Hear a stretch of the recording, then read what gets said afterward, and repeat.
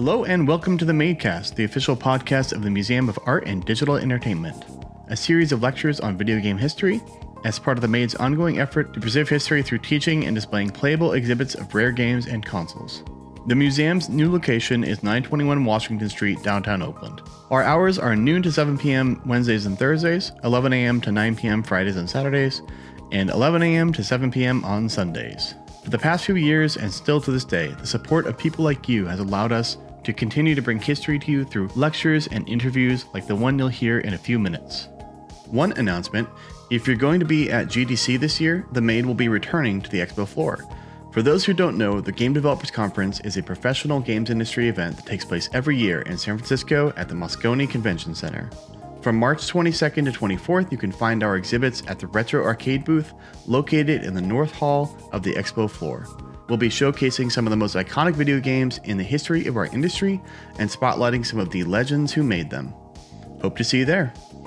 I'm Jed, and today I'll be joined by industry veteran Michael Meyers, who was the executive producer of the syndicated show GamePro TV in the 1990s and has continued to work in games through his company Michael Meyers Public Relations. We get into some stories from the early days of gaming and talk about how it has evolved in the decades since. I had a great time chatting with him, and I hope you enjoy it. Hello and welcome to the Madecast. Today we are joined by Michael Meyers, who formerly produced the show GamePro TV and now runs Michael Meyers Public Relations. Welcome. Thanks for having me. As is tradition on the Madecast, what is your favorite game? I would have to say right now it's probably Divinity 2. Okay. I have put in more hours on that game than I think any game ever. Wow. That I've played in my entire life. Not counting arcade stuff, because who was really tracking hours when you were playing at the arcade? So you are tracking hours, clearly. May I ask how many hours you've put into Divinity 2? Oh, I don't know what it is right now, but on Steam, I think you can look and see, and it's hundreds and hundreds of hours. I've played through multiple times, multiple character combinations, all sorts of expansions, player created expansions and things like that. And, I just keep going back in. If I don't have anything to play that's brand new, that's got my interest, I'll jump back in there and do something else with it. So, what is it about that game that keeps you coming back? To me, it's kind of like the perfect RPG. The characters are interesting. The storyline is real interesting, or the multiple storylines is really interesting. The combat, just that kind of isometric, kind of hybrid turn-based battling is my kind of RPG. It's got a really, you say RPG, but it's definitely got a heavy dose of strategy and tactics as well. Absolutely. But it's not so hardcore, it's not like military strategy. It's, you learn your characters, they get better and better. You start to figure out combinations of things, like what character works well with another character and how you should kind of level them up in certain skills so that you have an ultimate powerful, group. Yeah, so that game, I think, probably at this point, all-time fave. That I've never jumped into it, but you're kind of selling me on it now. I remember seeing it when it came out and being like, "Oh, that looks cool," and I never went and revisited it. So, well, I want to rewind a little bit because you did mention arcade games, and I did happen to see that you once held the high score for the arcade game Wizard of War. Oh, God, I believe that was 1982. Do you know if you still hold that record? Wow, I have a Wizard of War machine. Nice. Okay, it's not very functional right now, so I don't think I could ever break a record on it. But if I got it fixed, maybe I could. I know people. When they were keeping, I think somebody probably knocked off that record, if I remember correctly. It was maybe it sat up there for about 6 months. Okay. But it got me, it didn't get me fame and fortune. It got me an interview with Tiger Beat magazine, which nice. Probably one of the stranger interviews I've ever done. How so? Well, Tiger Beat, if you remember those magazines from the 70s and 80s, I think there was 16 and there was Tiger Beat, and they were really aimed at women or girls, teen girls. And So, they'd have their great photo feature on Eric Estrada or, some TV star. And then had this little bottom column. So, Mike, what makes you a great Wizard of War player? And what did you make you a great Wizard of War player? I'm curious. Wizard of War was, in my mind, the first true team-up arcade game. You weren't going to advance unless you had a good partner. And it was teamwork. You had to find the spot where you could go back to back and hold off the monsters for as long as you could by firing, really, really fast. And then when you got up into the maze levels or the big open areas where it's just sort of a free for all, you had to kind of understand the patterns of the monsters and be able to still, continue on protecting each other's back. Right. So I learned. I had a great partner. I played at the Temple University school activity center arcade, and I had a great partner, my friend Todd. And so we got really, really good playing together in that game. And then one day I was wandering around southern New Jersey and went to an arcade, and they had this Wizard of War machine, and they had this setting on it, like kind of a beginner's setting. And so it was cake for me. I was used to playing it on this more advanced setting with a partner. So I was able to rack up a score, which went on to the record books. I played by myself and kept it going for, I don't know, a good hour, maybe. And Wizard of War, correct me if I'm wrong, is looks a bit like a co-op maze game, kind of a bit like Pac-Man, with some shooting and some hiding elements as well. It's like it's kind of like a cross of Pac-Man and Berserk. Berserk is probably the best description. To me, that's what it is. You get your little maze set up, and you have your little monsters zipping around, and they start getting faster and faster, like Pac-Man. Randomizing patterns, and then they throw an extra monkey wrench in there where the monsters start blipping out and going invisible and then reappearing. And then you've got the guy or the creature that shows up before the wizard, who will zip around shooting bolts, and then sometimes you get the actual Wizard of War who comes in going even faster, shooting lightning bolts, and worth big points if you were to nail him before he leaves the screen. So what was the transition from playing games to working in games for you? When I was 16, games started to show up. My local ice rink, I think, got a Pong machine. I was playing pinball at the local 7-Eleven. You'd have 3 or 4 pinball machines. Arcades started to spring up, and you'd see things like Space Wars and Space Invaders and stuff like that. And then the machines started to show up on the market, the Atari 2600, the Mattel Intellivision, which was the machine that I fell in love with, at least in the first generation. So they started to show up. And I thought, my parents weren't going to go out and buy me any video game. It wasn't that they were anti-video game. I mean, you couldn't be anti-video game at that point because nobody really knew what it was. They just thought, well, this is a fad, of some sort. But I thought, the only way I'm going to get these games is if I'm writing about them professionally and I find someone willing to pay me a dime or whatever for a column that has enough of a readership that makes it worth their while. And so I latched on with this local entertainment publication called the Home Viewer, or the Philadelphia Home Viewer.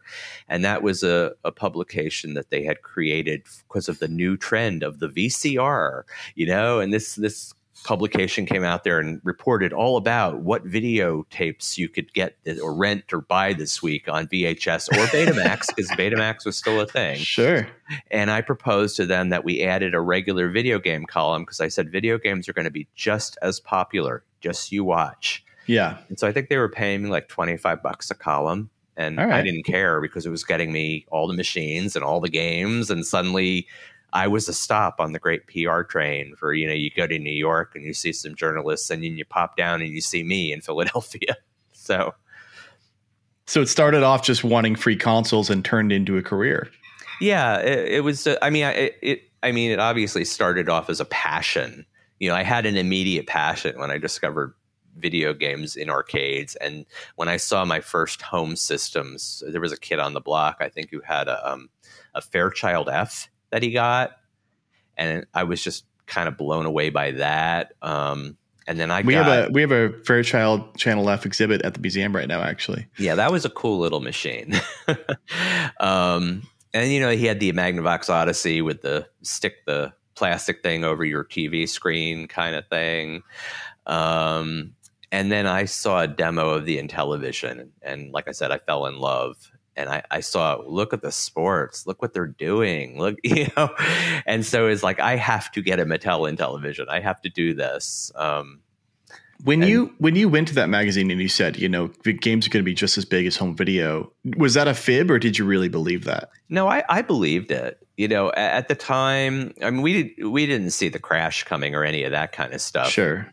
We just I saw the arcades, and the arcades were super popular, and the way the games were advancing, so quickly, you just knew, at least we thought, the arcades were going to be around forever. That's right. what we thought.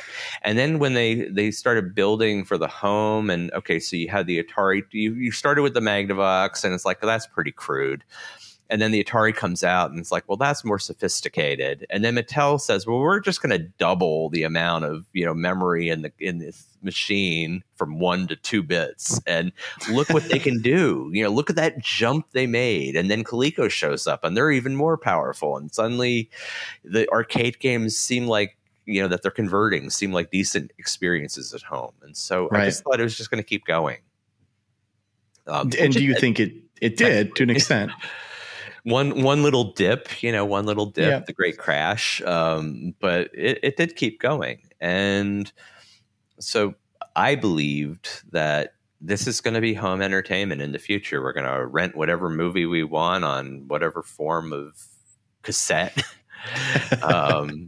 And then we'd have the video game machines attached to the same TV, and you flip a switch and jump over there. And you weren't wrong. Although we did move on from cassettes for sure. And then at what point did you see you're writing for magazines and doing some freelance stuff and getting more and more involved in games? At what point did you get involved with GamePro? Were you there from the beginning? I was not the very, very beginning. I think my first articles probably appeared by issue 6, maybe. I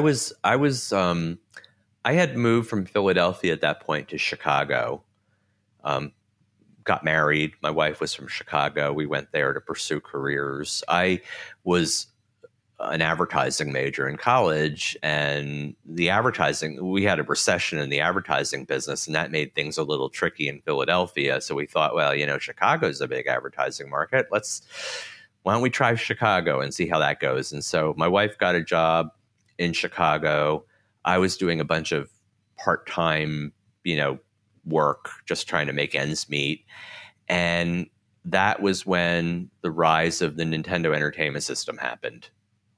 And as luck would have it, 4 out of the 5 of the first companies making games for the Nintendo Entertainment System were based in Chicago suburbs. Yeah. And I saw an ad. Hey, we're looking for a product manager for a video game company. Must love baseball, must love video games, et cetera, et cetera. It's like, ooh, somebody made a job for me. Cool. Yeah. Got that job. I actually started with a Mac game company called ICOM Simulations first for about 6 months. They did Uninvited and Shadowgate and all those adventure games for the Mac. So I did a 6-month stint with them, and then the job for Jalico showed up. Got the job at Jalico as a product manager, which was a very loose term for everything involving anything from game counselor to PR manager to game tester. Yeah. We don't know what to call this, so you just do everything else. Yeah. So I was a product manager for Jalico, and so that was my first full-time job in gaming. But from that point, I was in for good, essentially. And it wasn't just a hobby to get free games anymore. What led to the creation of GamePro TV?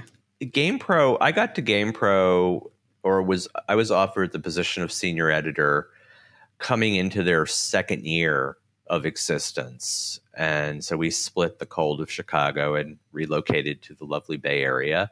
And I became senior editor at GamePro magazine. GamePro was talking with a company, Samuel Goldwyn. Samuel Goldwyn was a production company, and at that time they had a one-year hit called American Gladiators.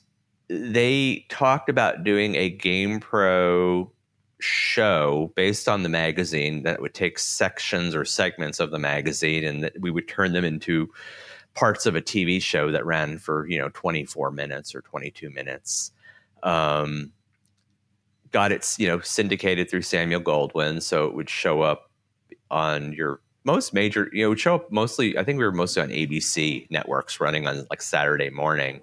The show, I think we were at about 300,000 subscribers at that point, and I think the show helped us double our number. So wow. Yeah, it was definitely, I think we had like a whole direct mail campaign we did in conjunction with the show, and so it was a multifaceted marketing effort to get the magazine to be the pure number one. And back then, if you're the pure number one magazine, it means you're getting all the ad dollars and you're having more editorial pages, and everything's great.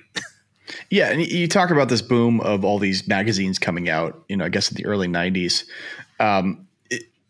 It strikes me that maybe part of the motivation for people wanting these magazines is specifically so that they can get the cheat codes and secret codes for their games that they're playing. Do you think that was like the motivating factor for a lot of people, or what do you think it was? Yeah, the tips and tricks section was definitely hugely popular. But I think, the internet wasn't really a factor at that point. So your source for what's coming out or what's coming out next, you're going to get it in the magazines. The great revolution, I guess, in magazines was we got systems that would allow us to capture games, frame by frame. And that was like the great revolution, because it used to be, right before that, Electronic Gaming Monthly was running around like shows, CES, or maybe was E3 going at that point? Maybe not, but CES, and they're slapping a cardboard cone over the monitor to block out all the light to try to take a picture of the game that they're going to stick in their magazine. So we went from that sort of prehistoric system to now it's all electronic, and we can freeze the game wherever we want and shoot the picture. And if you ever pick up an old GamePro magazine, it's like, this is a pretty colorful magazine between all the art and all the illustrations and the sheer quantity of screenshots we were putting in there. Yeah, it's a pretty entertaining magazine and very visual. So for our younger viewers who don't know, can you describe, going back to GamePro TV, can you kind of describe the format and maybe the aesthetic of the show? We had a host and a co-host. It was like J.D. Roth, who was like the world's youngest looking man. It's like I don't know how old he was when he was doing the GamePro show. I thought he was in his 30s, but he looked like he was 16, Yeah. So J.D. Roth, and then he had kind of his co-host guy, Brennan Howard, who was kind of like, we used to call him B-Man, and he had this sort of surfer dude. Like, if you can imagine, if you knew Fast Times at Ridgemont High, Jeff Spicoli, that's Brendan Howard, trying to do a Jeff Spicoli impression without the long blonde hair. And so those two were going to roll through a certain amount of segments within each episode of the show. They would do pro tips, and they would do tips and tricks, and show you stuff on video, like how to beat this boss or how to do this. They would have their preview and pro view section, review section. We had our Hot at the Arcades thing, which was something I insisted on as producer, because I wanted to get all the arcade games backstage for us. So we had our Hot at the Arcades. We had, I think we were taking some letters and answering them on air, Ask the Pros. And they pulled a couple other sections from the regular GamePro magazine, and that was the format of the show. Did you have any like prediction about, because I guess nobody really knew if a show where you explain how to beat a certain boss in a certain video game, nobody really knew if that kind of show would be successful. So I guess, did you have any predictions going into it, and like what were kind of the indicators of what would be the response? Well, I think at that point, by then, we were starting to see people making videotapes of tricks. Like they were making strategy tapes of, beat this many games. And it was just, that's what they were producing. And they were, showing up at the Blockbuster, the big video chain. I don't think I knew about that. Huh.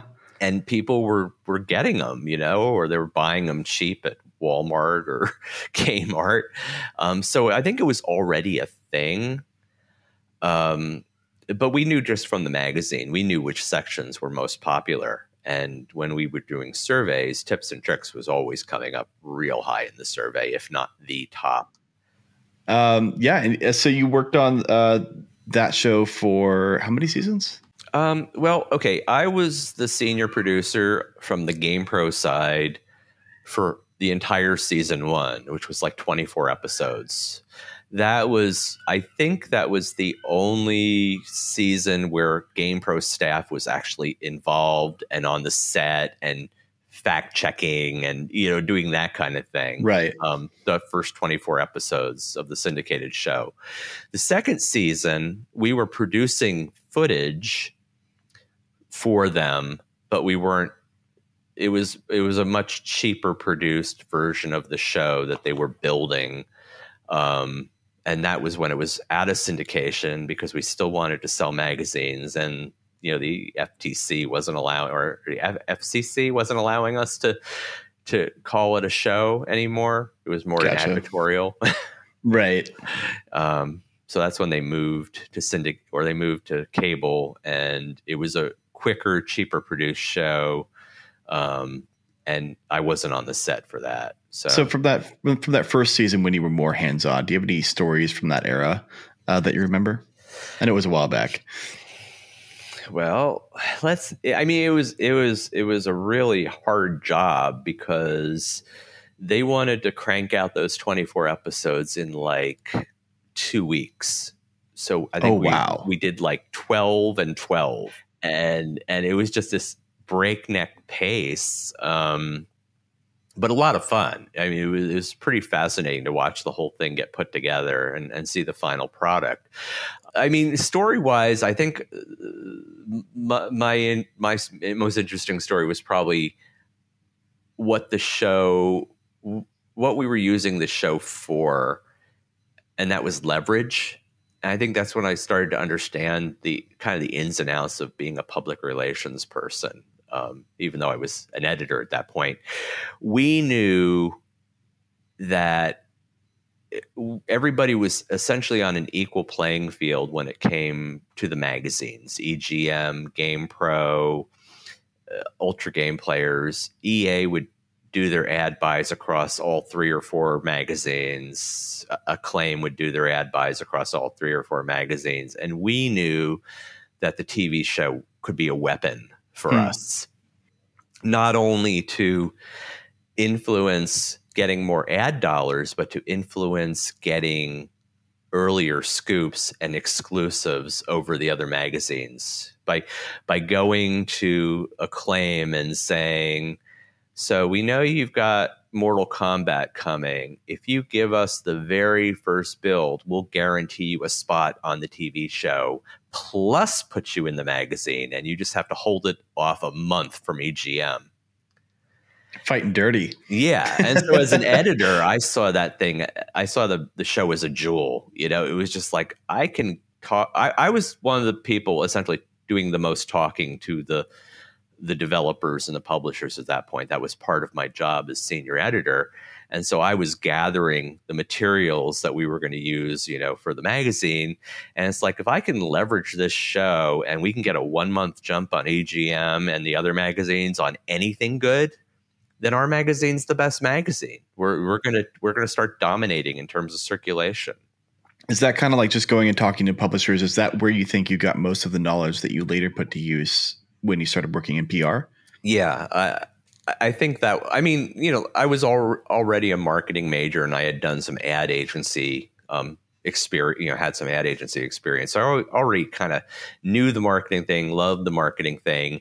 And I had met with the early PR people from the first generation of gaming, the Mattel and Television PR person, the Atari 2600 person. So I knew what they did and, what you had to do. And so, yeah, it was a lot of skills I was honing that helped make me a decent PR person. And on your website, I see that you have a few listed games that you did marketing for. I see Turok, I see Maniac Mansion, Dragon's Lair, NBA Jam.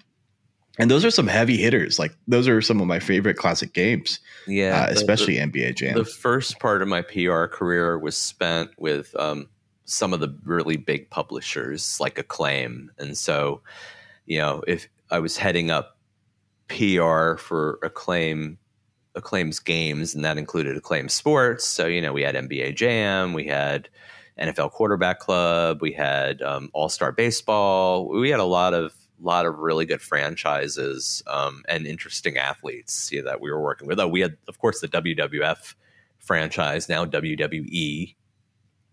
That probably became our most popular. And then eventually you started your own public relations firm as well. Can you tell me what that transition was? After I left GamePro, I first launched an agency, but I was on the East Coast, and I was working with, companies making Super Nintendo. They were making 3DO games. They were making Sega Genesis games. I think I even had some arcade folks in that mix. After I did all the big company stints with Acclaim and the 3DO company and Data East, I said, maybe you should just do it on your own again. And then you can go about cherry picking your projects a little more. You can go after things that you think you would want to play as a player versus things that are handed to you because you are part of the company and you have to PR the games of the company. When you work for a company like Acclaim, well, you get some good stuff and then you get some real crap too. And that's hard for a PR person to have to, to promote crap. Yeah. And I guess, what is it that you look for when you're considering taking on a game? I mean, personally, it was probably the same thing I looked for as when I was a journalist. It's like, I want to play that game.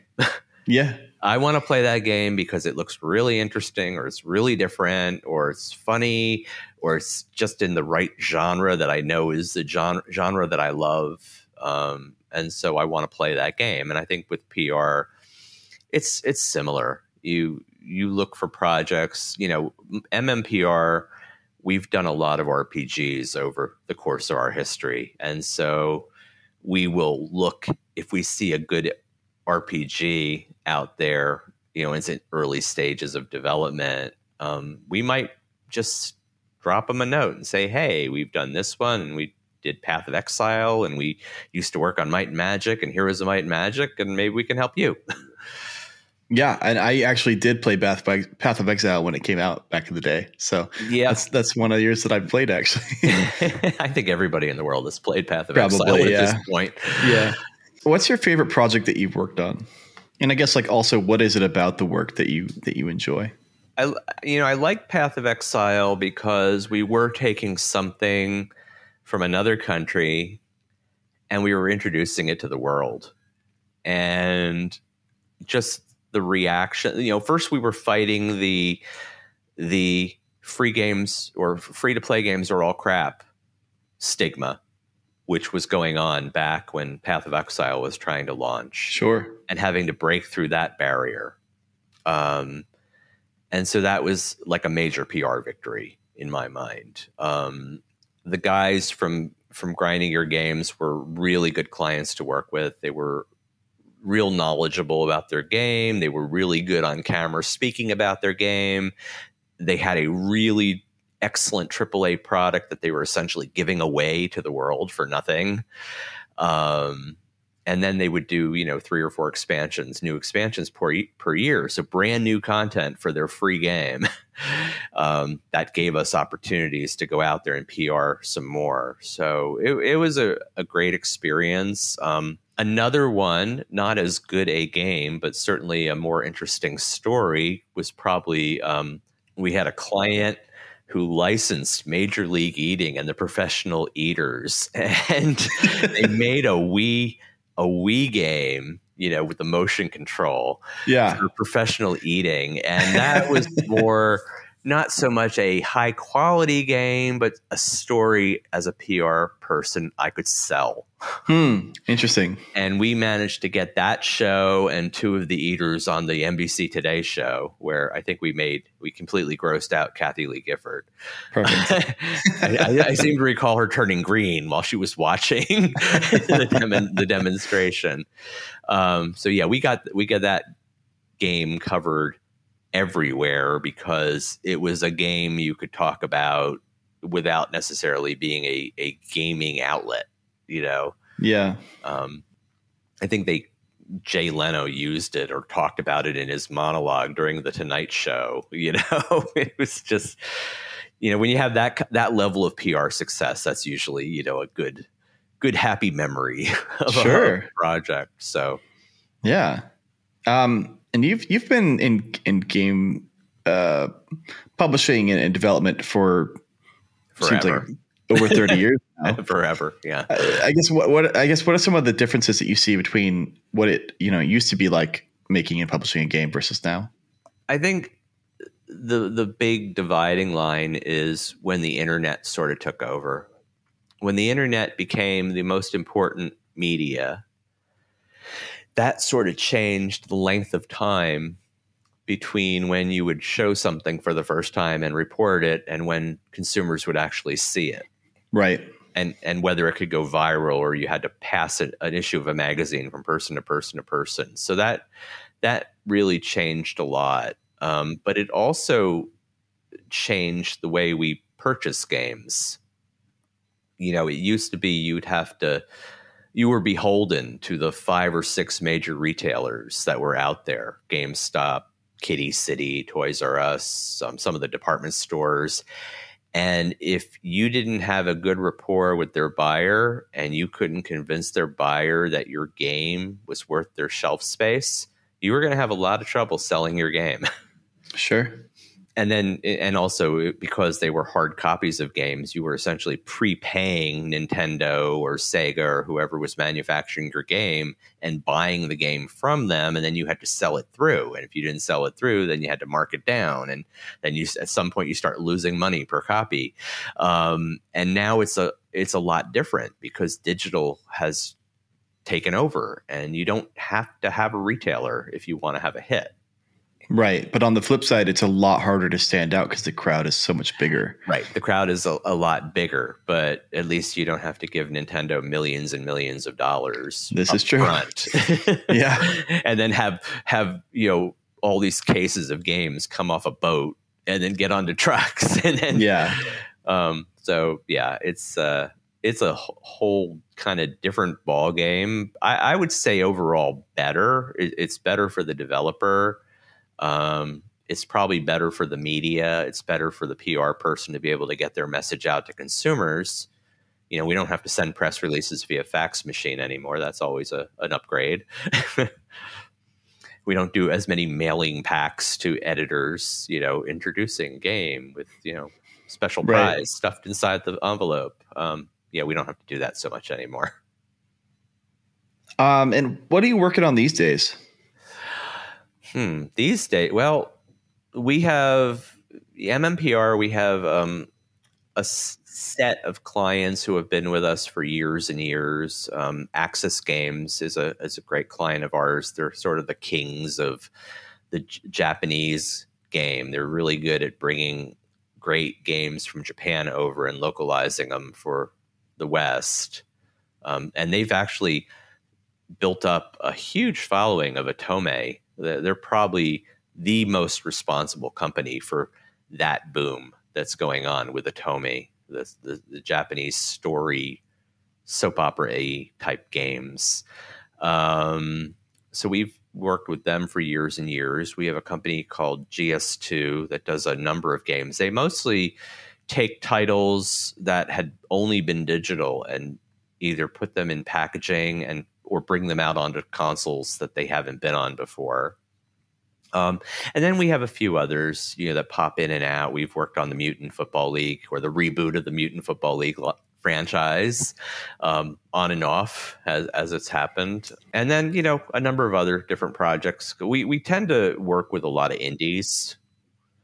I think we were the agency that first got involved with indies way back in like 2003, 2004. Okay. There was this game called Alien Hominid. If you're familiar with a developer called the Behemoth. Rings a bell. They have a website called Newgrounds where you can go onto Newgrounds and play all sorts of Flash games for free. Yep. And that's where Alien Hominid came out of. It was a game that had gotten about 6 million downloads. And the Behemoth decided they wanted to supersize it and make like a bigger version that they were going to put onto consoles. They ended up connecting with our client, who was this group of people that had jumped out of Capcom and had created like an independent publishing company that was going to find all these interesting little projects and bring them out onto console. And so this was one of their first projects. And we were PRing it. And so, the Alien Hominid, which then led the Behemoth to do Castle Crashers. And then I can't remember what they did after that. That's the one I know. I know Castle Crashers. Yeah. And basically, Alien Hominid became known enough that they were able to, go completely independent and do their own thing. So you were one of the first maybe PR companies working with indies, because I feel like the 2000s were really kind of a renaissance for indies, small teams to publish full games. Yeah, you still didn't really have the digital distribution going on quite yet. You were still beholden. You still needed a path to retail, right? So that's what their publisher was. I think they were called O2, if I remember correctly, O2 or O3 or something. But maybe it was O3, and it was 3 people that had jumped ship from Capcom, including Bill Gardner, who was Capcom USA's president at the time. Wow. And I guess things didn't quite work out for the Behemoth with O3. They got into all sorts of legal squabbles and things, but we did our job on the PR side. We got the game everywhere. So, yeah. And that, hopefully that helped them get going, because, if that hadn't worked, I guess we wouldn't have seen Castle Crashers and some of their other great games. Yeah. Yeah. Castle Crashers was a great game. Good times with playing couch co-op with friends on that one. What's important to you about games? Well, it's kept me in business for my entire career. Sure. I guess that's important. Sure. So I guess why games then? I think games bring people together. I've seen, going all the way back to the arcades and the games that you would play against people, to the games like Wizard of War, which you really needed a good partner to cooperate if you were going to succeed. It's an entertainment and social activity, but it really brings people together. If you're online playing World of Warcraft and you join some big guild, you've got all these people that suddenly that you would have never met in a million years, if everything was just local and there wasn't online gaming. We like to talk about games the way we talk about movies and TVs and TV shows, good books, music. So it gives us another spoke of the entertainment wheel for good conversation. And then there's the collaboration side when you're making a game or you're working on a gaming project, where you're rarely going to do anything by yourself in a vacuum. It just doesn't work that way. There are definitely those wonderkin developers that develop one game by themselves over the course of 7 years. We were just talking about Montezuma's Revenge, that classic game that is going to be rebooted. The kid who made it, he was 16. He did it all by himself, and he brought it to Consumer Electronics Show, and I think Parker Brothers or somebody said, "We'll take it." That's so cool. We'll buy it. So it's gaming brings folks together on a number of different levels, and I guess it's a great respite from all the crap in the world, Yeah, and what you said about bringing people together really rings true for me personally. One of my best friends in college, we were in a World of Warcraft guild together, and he was far more involved than I was, but he would stay up really late chatting with one of our other guild members. And they, went back and forth, eventually ended up visiting each other, started dating. And believe it or not, today they are married and living happily together. They met through World of Warcraft and are now starting a family. So it really does bring people together. And I think that might seem like a foreign concept to people who are outside of gaming, but they really do. It's something that you could talk hours on end about if you find a kindred spirit.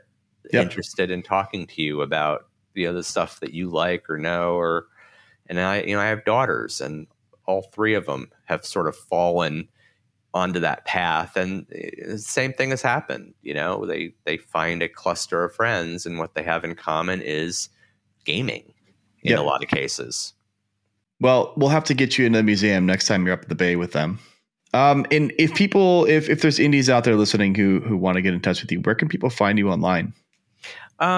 You can go to mmpr.com, and there's a lot of information on projects we've worked on, both big and small. And then there's like a little, fill out mailer type thing. You can send a query to us that'll come directly to me. Or you can just email me, michael@mmpr.com. And I tend to be pretty quick responding to any kind of new biz inquiries. Michael, thank you so much for coming on the Madecast. Really appreciate you sharing your stories of gaming history with us. Appreciate you coming on the show. Well, I shared some of my G-rated stories from gaming history. We can save the R-rated ones for another day. Sounds good. All right. Great. Thanks, Michael. Thank you for listening to the Museum of Art and Digital Entertainment's official podcast. If you've got any thoughts, questions, corrections, or general museum ideas, shoot us an email at info@themade.org. We'd like to send a big thank you to everyone who donated recently and to our Patreon supporters who help keep the Made afloat. Patreon donors get to listen to the podcast 1 week before it's released on major streaming services, and we'll continue to do that with future episodes every other week. This week's episode was brought to you in part by Patreon donors Trevor Adams, Kimberly Shannon, as well as Fowl and his pals. Thank you so much for your support. Until next time, I'm Jed. Thanks, and we'll see you in a couple weeks.